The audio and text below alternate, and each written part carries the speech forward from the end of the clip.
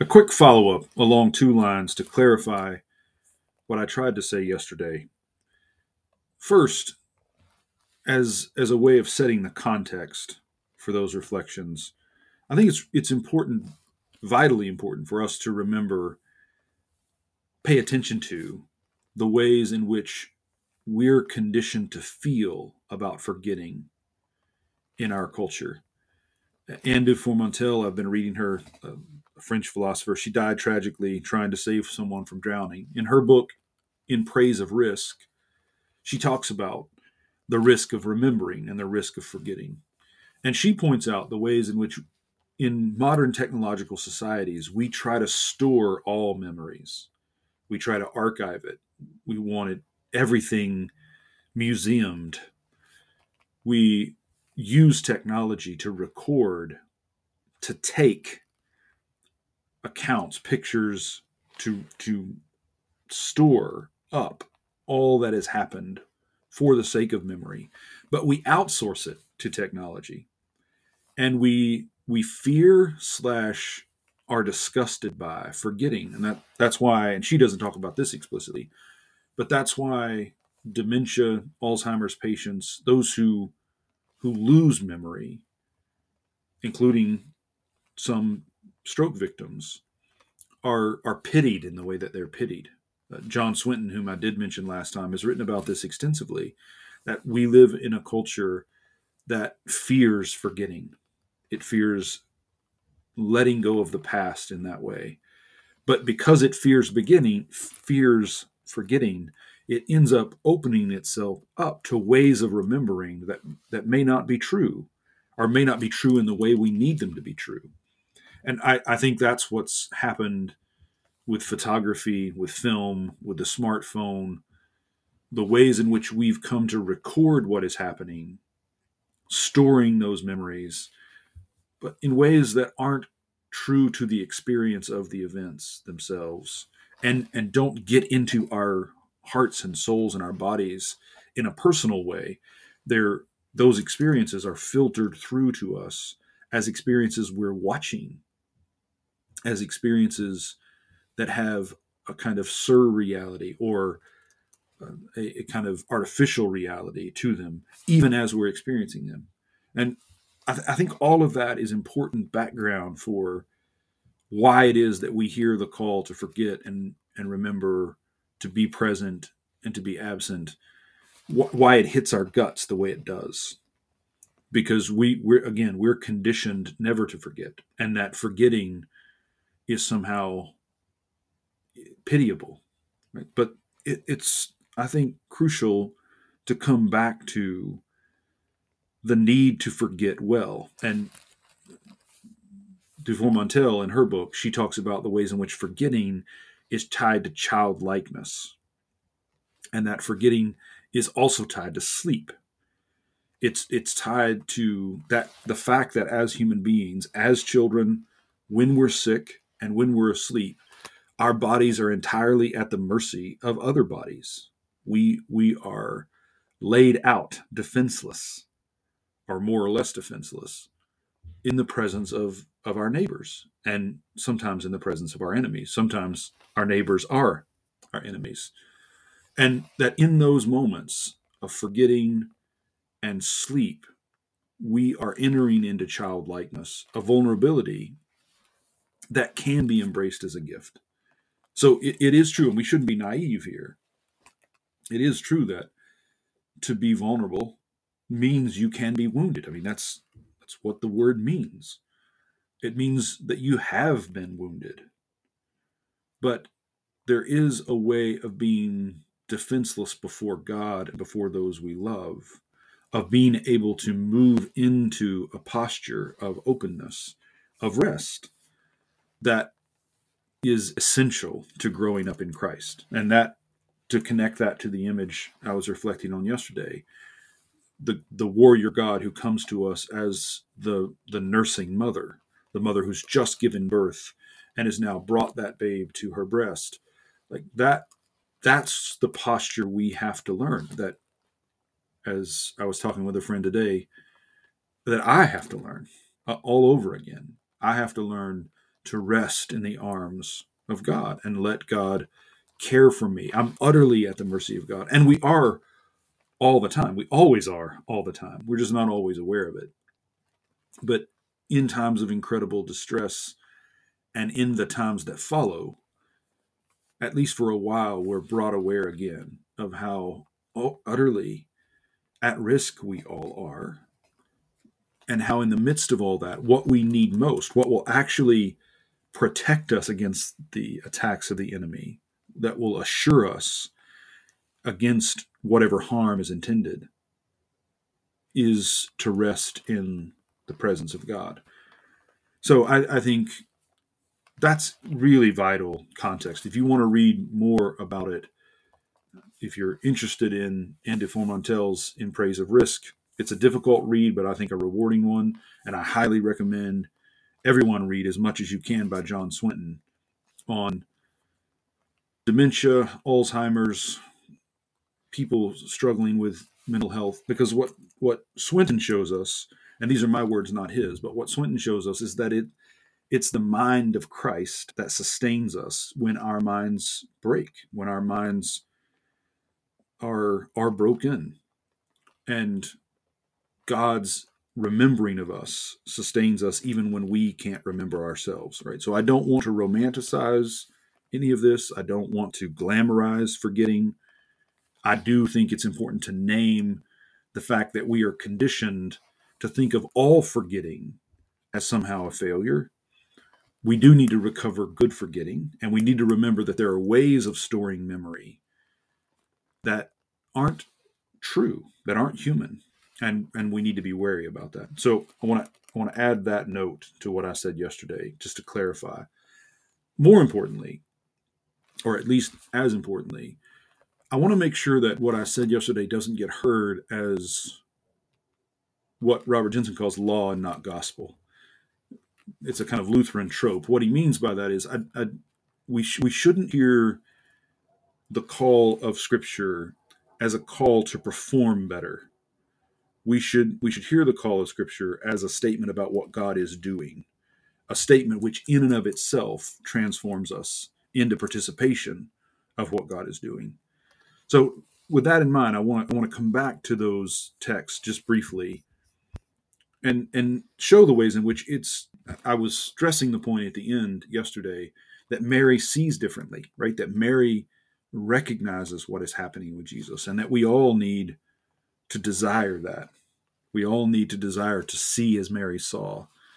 But what's happening there is not some kind of clenched teeth, clenched fist achievement on her part. She didn't just decide to see what others could have decided to see and didn't. And it's not a case of God somehow singling her out for a gift no one else received. I think it's an invitation for all of us to realize the kind of seeing that is already happening in us. Interestingly, in that passage from De Foremantel that I just mentioned, the title of the chapter is actually Forgetting Anamnesis. And how fitting is this? I forgot the third word. Deliverance. Forgetting anamnesis and deliverance. And anamnesis, of course, which is just the biblical term for remembering, calls up the Eucharist, which she doesn't name explicitly, although that is clearly on her mind. But I think it is the Eucharist that teaches us how God remembers and how we are to be remembered. So what I was trying to stress yesterday is that it's in this experience of the absence of God, which of course is not in fact an absence. It's a presence that's too great for us to name. It's a presence that exceeds our capacity to appreciate at that moment. But in what seems to be the absence of God, in that darkness, we are being refashioned. We're being formed like the babe in the womb. And we're being membered, right? Inside the womb of God's presence, our members are knit together. We are remembered. And that's what's happening at the Eucharistic table. So it's when Jesus says, do this for my remembrance, or do this in remembrance of me, it's vital to remember that, no pun intended, that in biblical language, that's not a looking back on something that has already happened, right? So Scripture is filled with Israel asking God to remember them, or Scripture promising that God will remember them, and that so to remember in Israel's tradition is to act upon, right? So, like in the story of Joseph, when the Pharaoh remembers, or the man who Joseph had served remembers Joseph, it means not only that a thought returned to his mind, it means that he acted faithfully, he enacted a faithfulness because of what they had shared in the past. So one dimension of the celebration of the Lord's Supper, it's not an object lesson that puts us in mind of what once happened. It's not an illustration, right? The bread and the cup, the loaf and the cup, the bread and the wine are not like ways of helping us visualize the meaning of something that happened elsewhere. It is an invocation. It is a praise of God for what God has done, a thanksgiving for what God has done, but it's also the making present of that God and that act again with us, right? God is remembering what has happened and therefore is acting on us and remembering us, putting us back together, knitting together not just our own lives into a whole, but the whole of us as a body, making the body of Christ. But there's an even deeper layer, I think, to that line. Do this for my remembrance. And that is, do this so you can learn to remember as I remember. Do this to remember as I do. In the Isaiah passage I mentioned last time, Isaiah 42 and 43, if you read both chapters together, you do get that insistence from God that he wants us to know who he is, not just what he's done, but who he is, because he's going to continue doing more than we can imagine, right? It hasn't entered into our hearts what God has prepared for us. And in the reading for Sunday, we stop, at least in the lectionary I use, we stop at verse 21. God will give drink, again, like a mother gathering these newborns to her breast. God will give drink to the people he has formed inside of himself so that they might declare his praise, and his praise is perfected in the mouth of these newborn babes. But if you keep reading past that assigned end, you come to this, again, a statement of God's identity. Verse 22, yet you did not call upon me, O Jacob. You have been weary of me, O Israel. You're like a fussing infant. You won't nurse. You've not brought me your sheep for burnt offerings or honored me with your sacrifices. I have not burdened you with offerings or wearied you with frankincense. You've not brought me sweet cane with money or satisfied me with the fat of your sacrifices. But you have burdened me with your sins. You have wearied me with your iniquities. And then God says, I am he who blots out your transgressions for my own sake, and I will not remember your sins. So here's a kind of divine forgetting. Like, here's a way in which God does not remember. So what does it mean for God not to remember, or for God to forget our sins? It doesn't mean, of course, that God is amnesiac, right? It doesn't mean that God wipes away something he once knew. I mean, God's memory is not faulty, but God doesn't have a memory. Right? This is where a good, robust doctrine of God will protect us from a lot of nonsense. God doesn't have a mind in that sense. God is knowing and the source of knowing. God is knowing and beyond knowing. So God doesn't have a memory. God doesn't remember in that way, in the way that we do. Our remembering is a vague, distant reflection of what it means for God to remember. And what it means for God to remember or forget is for God's knowing to make things what they are. So what's being promised when he does not remember our sins or when he forgets them is the promise that we will exist in his knowing of us, and his knowing of us will not take our sins into account. That when God knows me, he does not know me as I'm defined by what I have done wrong, by what I have done and by what I have left undone. He does not define me in relation to the wickedness that is in me. He can search that out and he can know it in the ways in which it is keeping me from being myself. God only knows sin in the sense that he sees the ways in which it's left us deficient when compared with the ways in which he knows us. So when God looks at me, he sees me as I am. And anything that's less than me being true to myself, God recognizes as the effect of sin in my life. You know, that in some churches, certainly the churches I grew up in, there was this notion that God can't stand to look at sin, and so has to look away from Jesus at the cross, and that God would be disgusted by us because we are sinners, but he sees us through the lens of Jesus and therefore can call us beloved. But that's all BS. I mean, that's utterly misleading. If there is any context in which that has any truth, it would be hard to find, right? We need to put that out of our heads, right? It's not that God is in some way disgusted by me when he looks at me. God is disgusted by what sin is doing to me, disgusted by sin, but his knowing of sin is in contrast with what he knows of me. And what he knows of me is my being. So what's being promised when he says, I will remember your sins no more, is to say it is a promise to Israel. They will grow up into who they're called to be. They will find their footing, and they will be able to stretch out into the fullness of their calling. They'll be realized. Their promise will be realized. The future that is intended for them will be theirs. And that's what's being promised to us. And all of that is being given at the Eucharist. Do this for my remembrance. This is the way that God remembers us. This is how God knows us as people who share at his table. I think if we can remember that, if we can forget everything else as defining us, like stressing the point that we are defined not by what has happened to us or by what we tell ourselves about what has happened to us. We're defined by the ways in which God knows us, and that we're coming to learn to know ourselves the way we are known.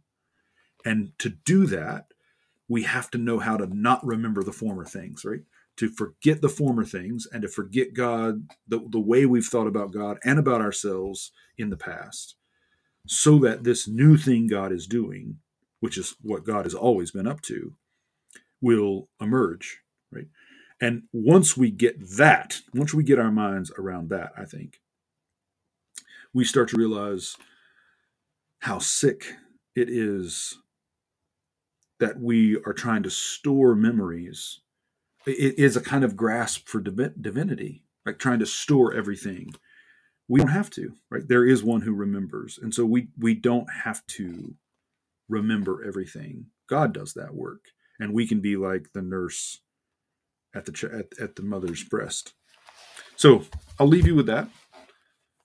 Hopefully that clarifies and kind of sets the context for what I said yesterday. And pray for me. I am going to try and travel this weekend. I've canceled a lot of things. This weekend, though, I am still planning to travel and speak at Beacon in New York with Father Bill Dendrino. So pray for me, pray for the church, pray that for my family, as I'm sure they'll be worried about me. And thanks for all your support. I'll give you next week when I do the reflections, Lord willing. I'll give you an update about how that went.